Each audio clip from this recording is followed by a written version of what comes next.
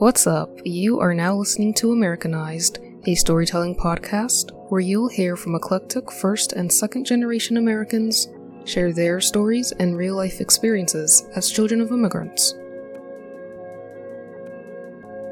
Hey, it's Roslyn. In this episode, I chat with some of my favorite Ivorians, and yes, I can say that because there are not many Ivorians that I know, and the ones who I do know are automatically my favorites.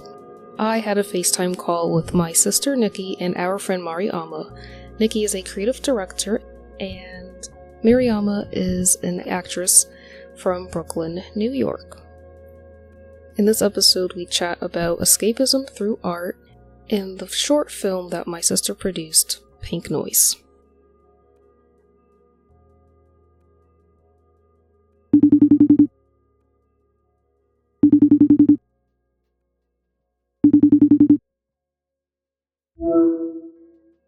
I'm so happy to see you both and happy to talk to you guys about these unique passions that you have, especially being woman of color, specifically African woman, in this field of art, specifically film and acting. I think is super important for that representation and those stories to be put out there, and I'm really just proud of both of you in the short time that I've known you, Mariama, and the long time that I've known you, Nikki. So we're here with Nicole Claru and Mariama Conde. Am I saying that right? Okay. Yeah. Cool. I'm gonna have you guys introduce yourselves, where you're from, what you do, what your passions are. We'll start with Mariama. Hi, so I'm Mariama. My passion primarily is acting. I've been studying it formally for about 4 years now. Still not done, but will be soon. I guess it never ends. And I've always had an interest in singing. I've always sang, but I've recently been trying to collaborate with people and see how that goes, even though it's really scary. But yeah. I like what you said, that it is never ending, because as much as you are studying it, that's what you'll end up doing. Hopefully. Yeah, you'll make it. I will. Don't worry. I'm Nicole. I've studied film for 4 years. I actually got into film when I was in about 8th grade. But prior to film, I was into fine arts and fashion design. And I've learned to kind of combine the three. And like Mariama, I'm still continuing in film as my primary passion. Cool. So let's get into our backgrounds ethnically and where we come from, where our families come from, and. So my mom is from Cote d'Ivoire. You guys are from Cote d'Ivoire. And my dad is from Guinea. And right now, most of my family lives in Guinea. And we speak Malinke. My parents speak French. I do not. Don't make me say a word. And yeah, that's my background. And then my background with the arts, I guess. It's always been a part of my life. We always had music playing in the house, whether it's music from our countries or the surrounding countries, or my mom was really into Bollywood my entire life, so I grew up with Bollywood films and Bollywood music. So world music has always been part of my life, not just American or African, West African in particular. And my dad also was a producer for Le Ballet Africain, Nimbaya, which was Le Ballet Africain had men and women in there, but they were kind of telling stories through dance and music. And Nimbaya was a group that did the same thing, but it was only women who did the drumming and the singing, and they would act out scenes, but the focus wasn't the acting, it was mostly the performance of the dance and the instruments that they would play. So that was what I grew up around and grew up with. So I was always really into the arts, and I think I always knew I wanted to do acting because I don't know. I grew up in a rough part of Staten Island, so I think it was kind of an outlet, and it felt like I could just explore, even though I wasn't able to explore that far outside of my real world. Through playing other people, I could have different experiences and live different lives and go to different places, internally and in the world of the play, or everything's play, acting. So yeah, the play. Wow, I didn't know that about you. I love the diversity that you were exposed to, like, growing up, and then that escapism, that it just kind of real. It works together, because you were exposed to that art, and you're able to use that to kind of, like, use your imagination and also act and kind of escape reality for a bit. Mm-hmm. That's amazing.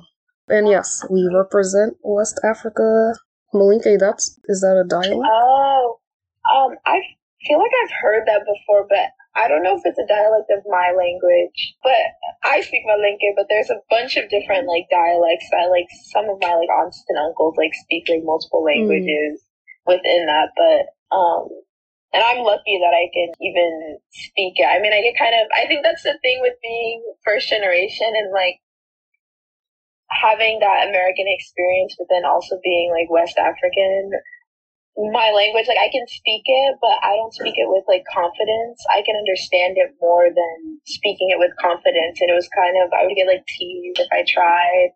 So I got like really discouraged, but I am fortunate enough to be one of the African kids that can like actually speak and understand my language. There's so many people that can't or don't know it at all. So it's a huge gift that I have. Absolutely, because like having a bunch of family back home, that creates such a barrier if you can't communicate back. Like, sure, you can understand what they're saying, but then you're stuck if you need to respond. So that is a huge gift to have that way of communicating. What about you guys? Like, how has that been with language?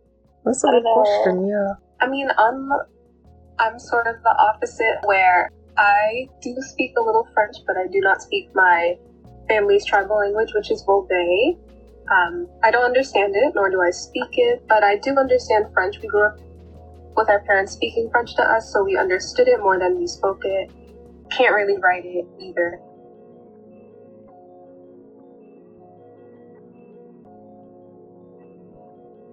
The arts. Okay, so for me, my first introduction to the arts, I remember when I think I started in preschool or kindergarten. I just started drawing and then painting. So I don't know where that comes from. I can't pinpoint exactly where it was. It was probably a subconscious thing, but I definitely started off as drawing and painting.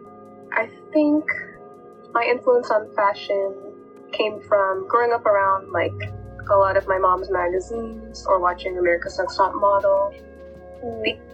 These little subconscious things in my environment that I picked up on, that I started making my Barbie dolls clothes, and then, that stuck with me, and I started making real clothes as I got older. And yeah, but for a huge part of my childhood, especially elementary school, I just loved reading, especially mysteries and suspense books. Oh. And yes, Mm-hmm. And the thing I loved about reading books is that you could create a movie in your head. And looking back, sometimes if I look back at childhood memories, I can't decipher if it's a movie that I watched or if it's a book that I read and I created a movie in my head. So I thought that was really cool, like, ability to do from reading. So I think that's where I got into storytelling a lot, especially suspense and psychological thriller.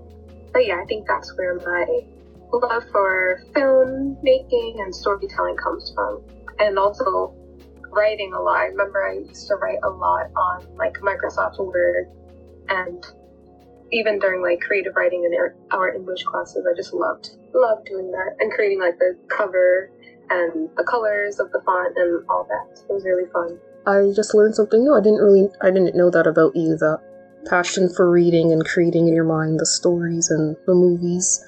That's really cool. And of course, like, my therapeutic mind is going to a lot of like creating and like art therapy and like being a first generation American and some like generational trauma that comes with, and then just that form of escapism, I think that's where my brain goes to.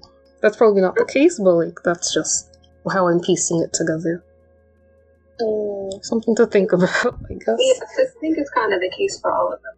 Yeah, it is a unique thread that we all have. I don't know how you guys' households were, but like, maybe because I grew up in a rougher neighborhood, but my mom was like really tough, like honest, which I'm grateful for now, but I feel like kind of had us like isolated from like other people in our community and just other kids in general. And I watched her, she loved movies. Like, my mom is a movie buff, so like, they were like movies that I shouldn't have been around. I don't think she was like, hey, let's watch like Silence of the Lambs now, but like, definitely was in the corner while I was playing, so I was watching it. And then those movies, and I'm also really interested in like thriller and like, or to consume. I don't know if I was in one, yours, Pink Noise, but it's like, seems like a hard genre to be in, or I never really have thought about like, what would it be like to be in one, like on a like big scale, like a thriller, like psychological thriller, but she watched a lot of those growing up. But yeah, the escapism thing, I don't know if it's like just having two worlds coming at us at the same time, and like being a woman on top of being like an African woman, like that's a lot of layers, and like boys are kind of seen as like, oh boy, like yay. So being a girl, I feel like, I don't know, for me, it's like, okay, I guess I kind of went into myself, and then there wasn't a lot there, so then the escapism and creativity started coming. Like, I guess I was finding myself through those mediums. Didn't really know who exactly I was. I still don't, but figuring it out. Absolutely. That's it's beautiful. Yeah. I want to add to that. I learned a lot, just what you said, Mariama, like, I learned a lot of how to direct, and I think that I don't know how much I had time to do this on like working with Pink Noise, but it's really about tapping into the actor's psyche and pulling things from childhood or like their subconscious mind so they can really channel all that and bring into the actor. So I think it does help you in a way, like learn about yourself or discover yourself more. So that's really interesting. I did love the set, like being on Pink Noise, like it was always like a very playful, like comforting and relaxing. Like, I don't know, maybe it's because also like it's just you guys and your personalities and you guys just being like a huge light. But the set pieces, like the design of everything was very like feeling like you're in a dollhouse. So it was like easy to tap into that childhood aspect, and the way you made the set super chill, I felt like I was like kind of a kid again. It's like, I didn't really have an analysis at that point with like, because I never had like formal, I mean, I went to Emerson, but we didn't learn like a technique. So I never really had like a technique to go into like I do now for like roles. So it wasn't like very challenging going into it. Also feeling related to the character in a certain way because of her identity and like what she was experiencing, but still having some distance because I'm not an immigrant. I was born here. But yeah, it wasn't super hard tapping into that. Are there things that I wish I could like change now that I have like the formal training? Like, yeah, but it was really fun and easy to like feel like I can like go to certain places. Because maybe it is that subconscious thing, like you said, about like bringing things back from childhood that was easy to do because of the environment you created and like the designs of everything that was on set, down to like the costume to the food on the table. Like everything was so thought out and planned to make it easy for an actor to do what you wanted them to. Aww. Thank you. I never even saw it like that, so I really appreciate that. Thank you. It's really fun having you too. Everyone enjoyed your presence and your energy and everything. I love the awareness that's coming out of all of this, and the two words that are sticking with me now, self-discovery and tapping into your inner child and bringing that out, and then discovering like going from your inner child and then growth from that to your adult self, but still, like, you do need your inner child as an adult, for sure, especially with our backgrounds being in this bubble of first and second generation Americans. Like, sometimes parts of our childhood were just not present or just stolen or just not, like, robbed because of that status, because our parents were a little tough, or we were exposed to those movies that we weren't supposed to be watching. Like, our mom is also a movie buff, and she will watch anything and everything in front of us, and I definitely saw movies that I was not supposed to be seeing. And reality shows too. Yep. I was watching, like, I Love New York, Play the Book at 7, 6. Oh my god, me too! With her. My mom wasn't watching it, but I just think, I don't know if it's because she was working a lot too, or like she had to take care of herself in a certain respect, and she didn't get to because she had to grow up fast. So then the result kind of made me have to grow up fast in a certain aspect of, like, I don't have, like, at this age of like 22, I'm really trying to learn for the first time in my life, like, discipline. And like, I didn't have like that much supervision, I guess, as a child, because my siblings were kind of the ones to watch me, and if they weren't home, then it was like free for all, I guess. Like, I don't know, but she wasn't like as emotionally present as I think she could have been, but I don't blame her, because I bet there was like a lot on her plate. But then in turn, like, losing that inner child, or that sense of like childhood, because of the lack of like supervision, or like the lack of like emotional bonding or time spent. And maybe that's why, like, now I'm like searching for play constantly, or like I feel like I've been doing that my whole life, because I don't feel like I fully got to, maybe, like, I'm not sure why, but I just know that I love playing.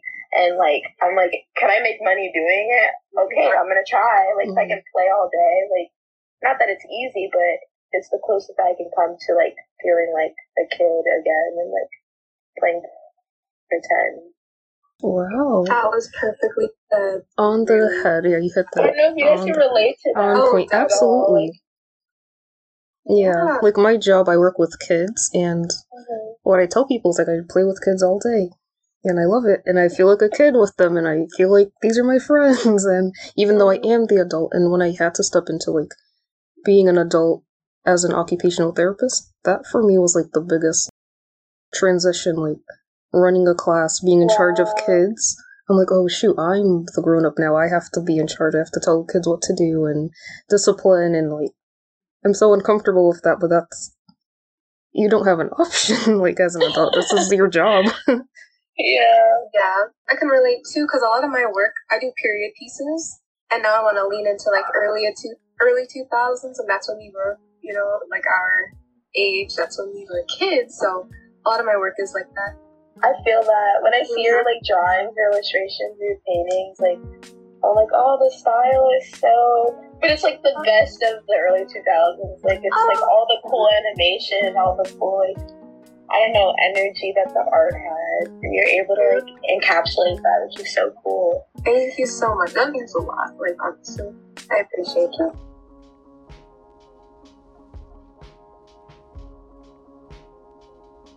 I want to tap more into this, our childhoods and those times of escaping and imagination and these stories that we came up. Are there any specific ones that you remember vividly, or that you can like go back to pretty quickly and talk about?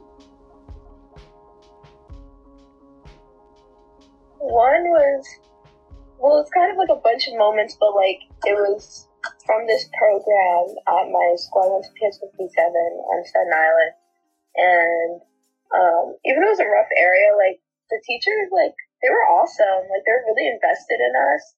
And, like, still I go back sometimes, like, and I'm like, hey, like, I'm alive. Like, I'm in college. Like, I'm living. They're like, wow, like, we're so happy you made it out. But they had this after-school program with, like, the YMCA, I guess. And they would always do, like, arts and crafts, or play movies, or we would do, like, singing performances and stuff. And I remember they were probably like a little older than us, but teaching us, which is cool, like, now being an adult and being like, bro, like, what were they seeing? Like, but they would like we would sing like we had like a Michael Jackson little like no, not Michael Jackson, it was an Elvis Presley like little concert where we sang like all Elvis Presley songs, and like there were these like younger like teachers like playing around with us and like helping us with it and learn music or record music, or we got to just like explore as much as we wanted in like every aspect of art. And it was so cool, and I'm really glad that that program existed and that I was exposed to that, because I feel like that really like pushed me into it more. It was like a good encouragement, you know, like it wasn't like I did it and then it's like you get punished for it or something, and then you're like, oh, art is associated with bad, but like it was always associated with good. Like I always felt good.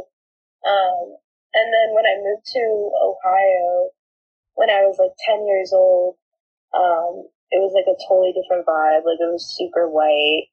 Like it was just a different vibe, like completely than New York.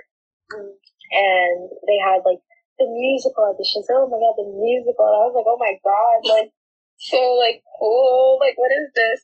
So they were auditioning for Charlie Brown, and I auditioned for Lucy, and I got it. And I remember the performance days. Like I had like cornrows in, and then they put me in the little like blue dress.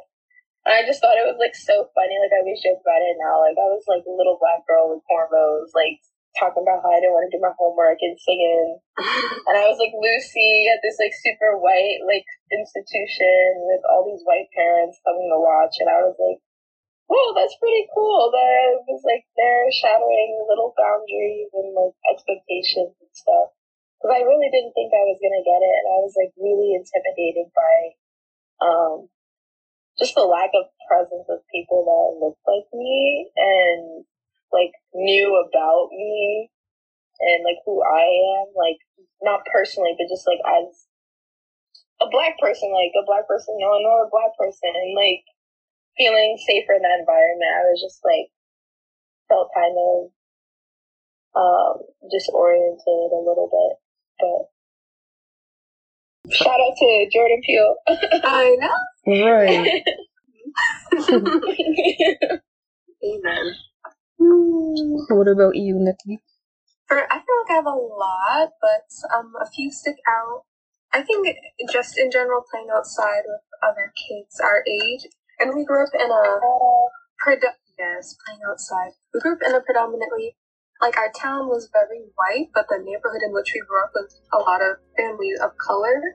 I always call it the hood of the suburbs because it really was. It was like a low-income community, and just playing outside with them. And then I remember like there's a the view from our bedroom. There was like on the horizon, it was like a huge white building. I thought it was maybe a hotel, but that idea of escapism, like wondering what that luxury felt like or would be like, you know, that intrigued me. Just that view of like what's on the other side. And another thing is, Rosie, you're part of this one. And I think it was our basement. We had this painting of it was like a bunch of trees, and we would used to pretend like we're inside the painting as we played. So that was like really powerful, and I actually made a real painting like based off of that painting. Yeah, with more colorful, colors and all that. Oh my god! Please send that. I will. It's actually have it somewhere. Yeah, it's on my Instagram, somewhere. My art Instagram. I'll send it to you. Oh, okay. Well, that makes me think of like climbing trees. Like we didn't have any, but we had like this tree in the park that was right by my house, and we would like go and try to climb it, or like I lived in the hood too. The hood. So they would have like the sprinklers in the playground, and like that's how you knew summer arrived. And sprinklers were on, and like the little bars were there, and you would like flip on those, or the swings, you would like turn it and then hang under, and then let go of it. It would spin, and like that idea of like romanticizing like the unknown, or like seeing like through somebody's window, or like there was like a house at the end of like my street that I would always like look at and be like, what's in there? Like what is that? And that's so interesting that like you think like that. Big on looking in people's houses. That was a huge I still do. Yeah. Me too. My thing was when I was little, was like, I want to go into everybody's house just to see what it looks like and how they're living. Yeah, and going off of like what you said about like strict parents, our dad did not want us eating at anyone's house, going in anyone's house. My mom was more lenient, but yeah, he was big on that. So that restriction and then that escapism. I do remember that painting with the trees, and I was telling Parker about it a few weeks ago, and I was just remembering, like, yeah, I used to go into that painting and walk in the woods, and there'd probably some animals, and yeah, it was like a time. I just love the, imagination is a huge part of being a kid and living out your childhood, and the way you guys just, and I think a lot of people do, just carry that into their adulthood. We have so many creatives in the world through music, drawing, coloring, painting, acting, singing, pottery, sewing, clothes, like, it's all imaginative and creative. I just never really thought of it that way, but that's what it is. That's true. The idea has to come from somewhere, Yeah, our imaginations are powerful.